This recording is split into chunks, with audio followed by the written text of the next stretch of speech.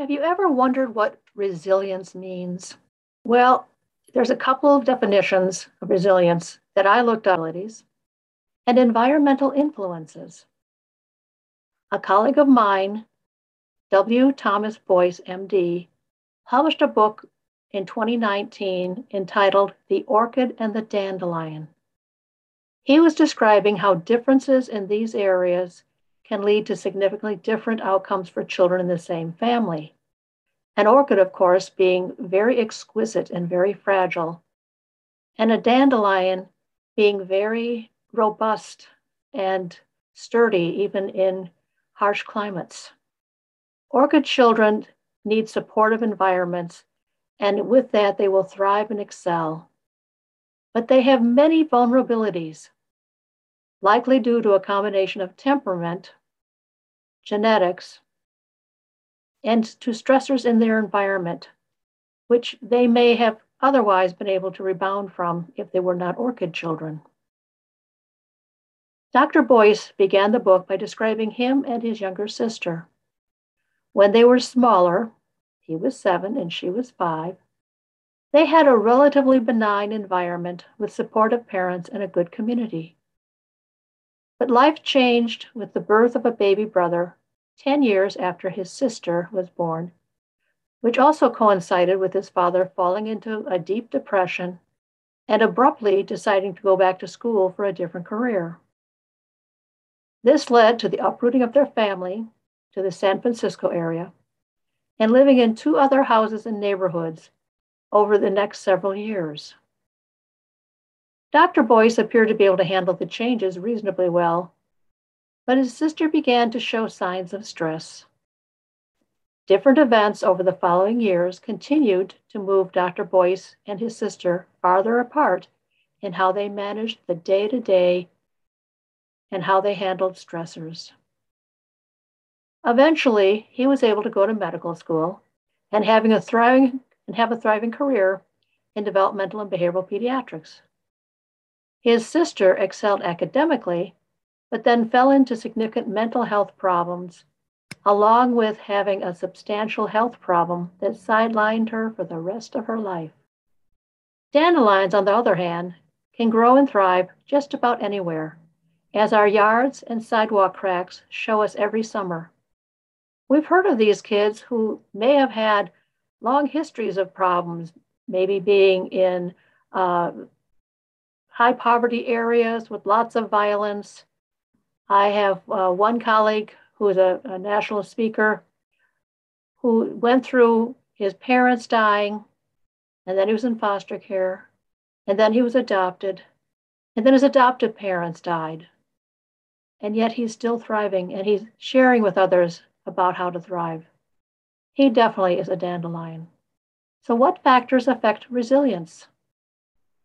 When we talk about the factors that affect resilience, we can look first at the ACEs study. ACEs, A-C-E, small s, stands for Adverse Childhood Experiences.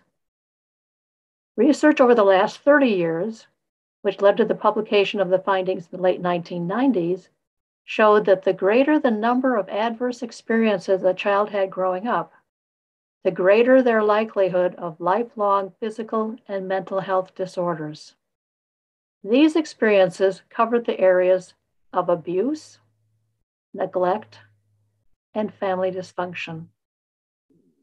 Multiple studies have shown that these factors, in conjunction with a low socioeconomic status, which is abbreviated SES, increase the likelihood of lifelong hardship in terms of physical and/or mental health.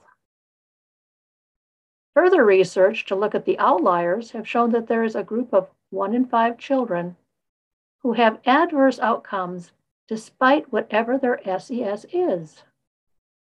These are the children that Dr. Boyce found to be the orchid children.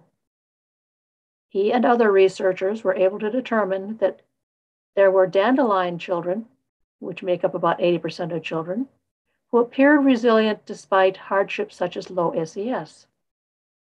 These children did not excel exceptionally better than the orchid children in positive environments. In fact, they were not as successful overall in positive environments as the orchid children were.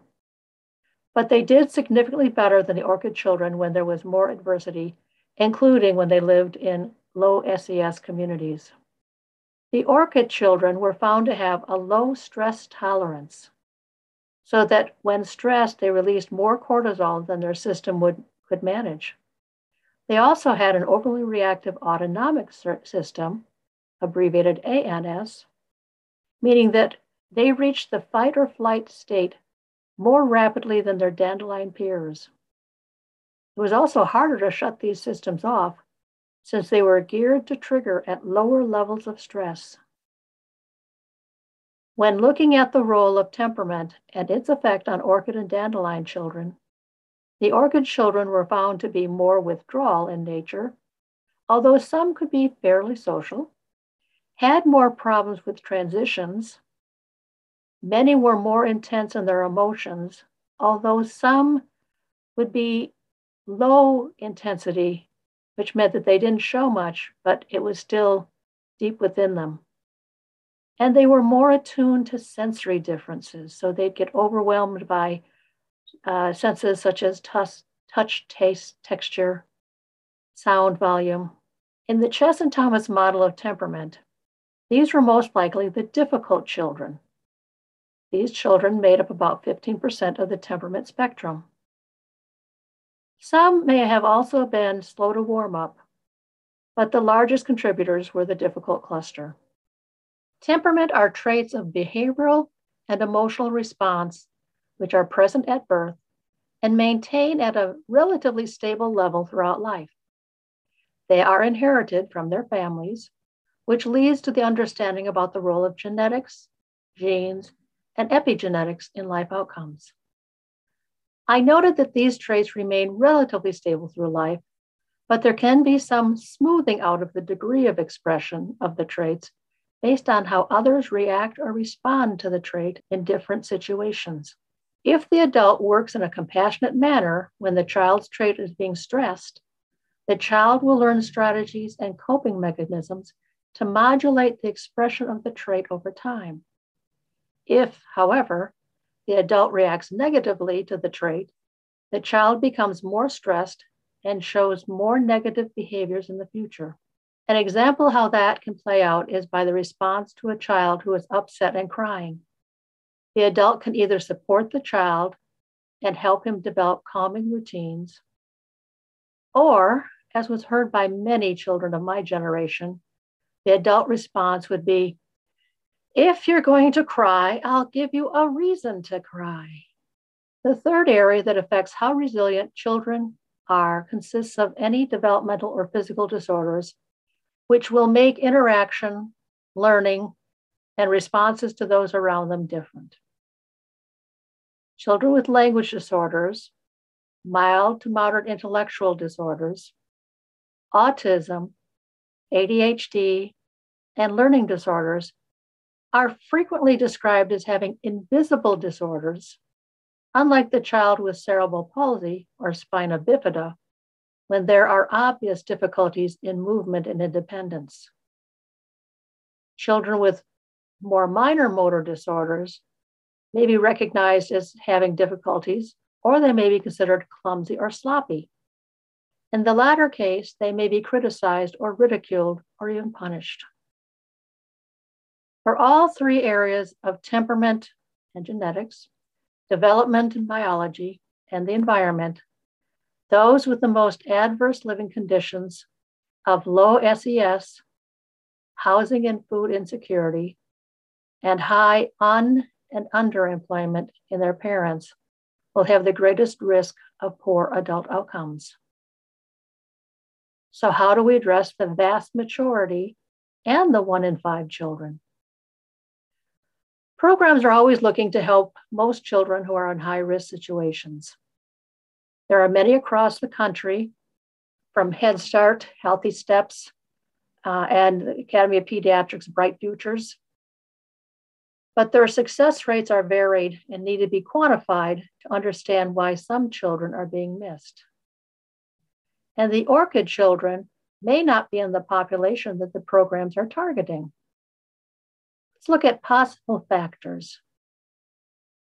Low SES, parental mental health problems, lack of job opportunities that pay living wages, lack of educational opportunities, community violence, domestic abuse, lack of parental nurturing due to lack of models when they were growing up, psychological or emotional abuse, distrust by parents as to the support versus criticism they will get from the programs, and systematic racism, which puts invisible barriers to moving beyond other factors. These are the factors used for setting up programs to help at-risk children. If we start with trying to put the supports in for the children, however, we may not address the needs of the parents. If we start with trying to support the parents' problems, they may not meet the needs of the children. And if we're only addressing the at-risk children and not the middle and upper class children, we're also missing another population. It is a real chicken and the egg situation. If we limit program availability to only those with low SES, parents with challenging children in the middle and upper classes may not get the type of help they need. They will likely end up with their children being diagnosed with disorders such as attachment disorder, ADHD, and oppositional defiant disorder. These children will likely go to have additional diagnoses of depression and anxiety. As they hit upper grade levels, they'll be more apt to experiment in drugs, cigarettes, and alcohol to treat the pains they are feeling. Programs to help these children need to look at community-based approaches that will also engage middle and upper class families. This would most likely be through educational efforts in the community school districts, healthcare practices, businesses through their human resource departments, and local faith organizations. It could also be offered at health and wellness centers in addition to exercise and fitness programs currently offered. The avenues of access for parents need to address their time and oftentimes their desire for privacy so that others don't find out that they are struggling with child rearing issues or their own mental health issues, which are affecting their ability to be there for their children. It would be most helpful if it could be interactive in some manner. Examples of ways to engage these families might be live programs, ideally with access to childcare as an option to bring them in. Written materials for those who prefer this method, along with some interaction with a trained facilitator, could be another option. Online, live, or pre-recorded classes could be an option. And podcasts that cover different topics could also be an option. All of these would be more effective if the parent would interact either with an anonymous group or a trained therapist or facilitator. This would provide parents with the opportunity to ask questions about issues they are having, such as when the recommendations differ from how they were raised or how they approach parenting issues. These programs would focus on developing safe, stable, nurturing relationships between children and adults. The intent of these types of programs would be to mitigate stressors through a public health approach, foster adaptive skills, and respond to adversity in healthy, adaptive manners. An example that is being integrated into many school districts to improve student outcomes, which will also provide them with tools for greater resilience, is called social emotional learning. This consists of 5 core areas of competency for individuals to master. These are self-awareness, self-management, social awareness, relationship skills, and responsible decision-making skills. One potential problem with current programs is that they're geared only for the 0 to 5 age group. While it is very important to work with these children, although most of them tend to be through programs for high-risk children, it is not necessarily enough to only address them. It doesn't necessarily reach children who would not qualify due to their social determinants of health. Social determinants of health are the conditions in the environment where people are born, live, learn, work, play, worship, and their age that affects a wide range of health, functioning, and quality of life outcomes and risks.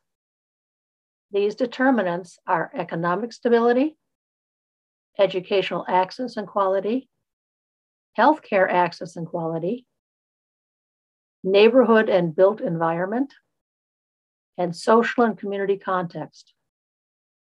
Children who qualify could have issues such as unsafe housing, transportation and neighborhoods, racism, discrimination and violence, inadequate education, job opportunities and income, limited access to nutritious foods and physical activity opportunities, polluted air and water, and issues in language and literacy skills.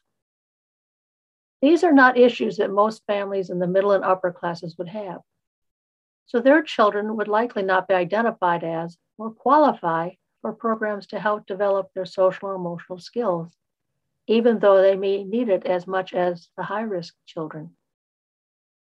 It would be important for these children to be reached through community childcare settings, encouraging the centers to have parent training options for these skills development issues. The current approaches and the ones suggested would still miss the children who don't use childcare for whatever reason. This means that K-12 schools are the next level of contact. Schools need to make sure that the 5 core areas are both taught and reinforced in all classrooms and throughout the school. This would include changing attitudes on teasing and bullying, which many schools still often put the responsibility on the victim to change the situation. Many of the bullies are lacking the development of the above skills due to issues within their own home. PTA should provide opportunities for parents to learn about social emotional learning, or SEL, and how to apply it in their homes. For children who are struggling in school, there would need to be a combined consequence for the student and the parents to learn the above skills, with the parents modeling it at home. Employers using their HR departments could implement SEL programs under the umbrella of diversity, customer service, or leadership management to further educate and model for employees methods which lead to better relationships between employees and supervisors or bosses, and between employees and customers. Other community organizations could also find ways to provide mentorship and skills building for their customers or clients to improve the culture of their organizations. There are 10 tips I'm going to offer you now to help build resilience. And children learn from others, especially adults around them, how to do these skills. Whether you use a specific program or not to help children, it is important for you to keep these different tips and core goals in mind. The first one is make connections. Help them learn to do this to build their listening and empathy skills. The more they interact with others and they listen and try to understand where they're coming from, the better they will be.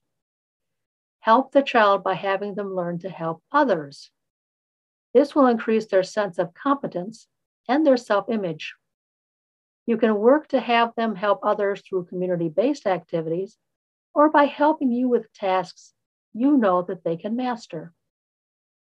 Maintain a daily routine. Children do better if they can predict what is coming next in their lives. Their brains will trigger a cortisol response and an ANS response when they feel unsure of what they're supposed to do next or know what will happen next. Routines, along with advance notice of changes and where they will occur in the day, will allow them to turn down those stress responses more quickly. Take a break. Allow the child time to reset their brains and bodies if they've been doing stressful activities, whether it be schoolwork, going to the dentist, or visiting relatives. Find out about any concerns or worries that they may be experiencing, allowing for time to help them problem solve possible solutions. Don't simply give them a solution. since they will become dependent on you and others to solve their stress. Help them come up with possible answers and go through the pros and cons of each. If they haven't thought of the most effective solution, ask in a question form what they think this idea might be. Do you think this would work? And again, go through pros and cons so they don't feel like you just gave them the answer of how to go forward. Teach your child self-care. This is very important since many adults have not yet learned these skills, and it can lead to home stressors that children face. Help them think about what they need in terms of eating, sleeping, and playing, in addition to what is required for home chores and schoolwork. Move toward your goals. Help your child develop the skill of setting up goals and set up steps to reach that goal. It will help lessen the sense of failure since it shows that many tasks can't be done all at once.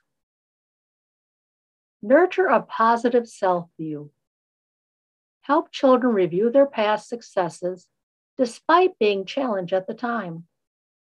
Reinforce that each challenge that they complete helps build their skills for the next challenge. Keep things in perspective and maintain a hopeful outlook.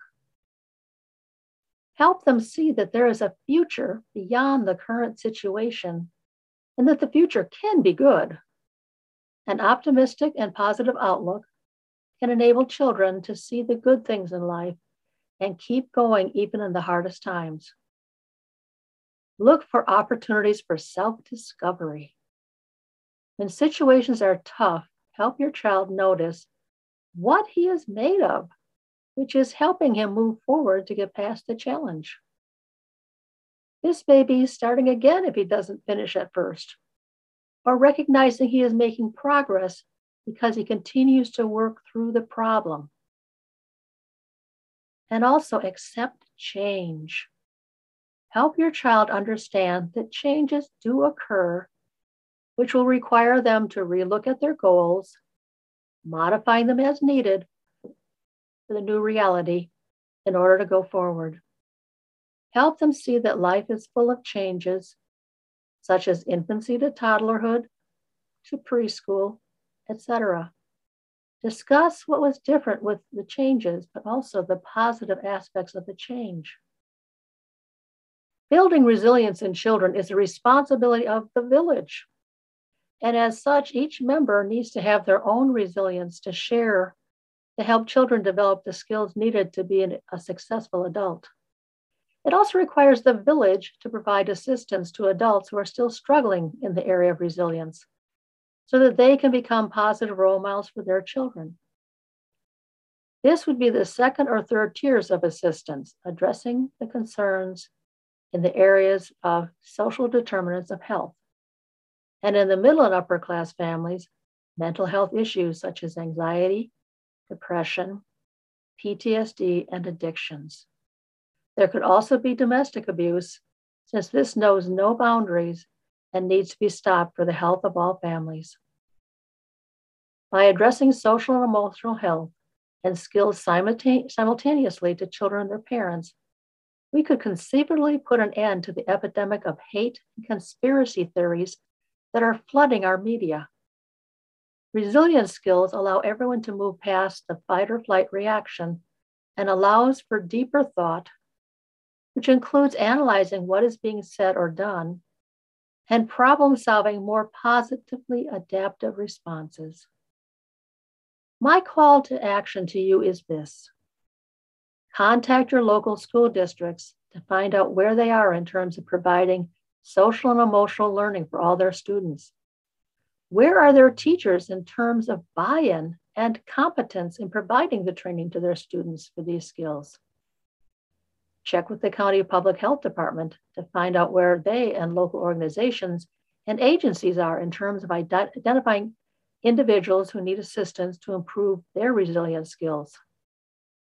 If possible, volunteer to be a mentor to those in need. Or if you feel you could benefit from some skill building in social emotional learning. Reach out to organizations that you have found in your community or to a mental health provider to deal with the issues that have put the barriers in place for you. By working through your issues and being able to reframe the situation, you will increase your own SEL and become more resilient.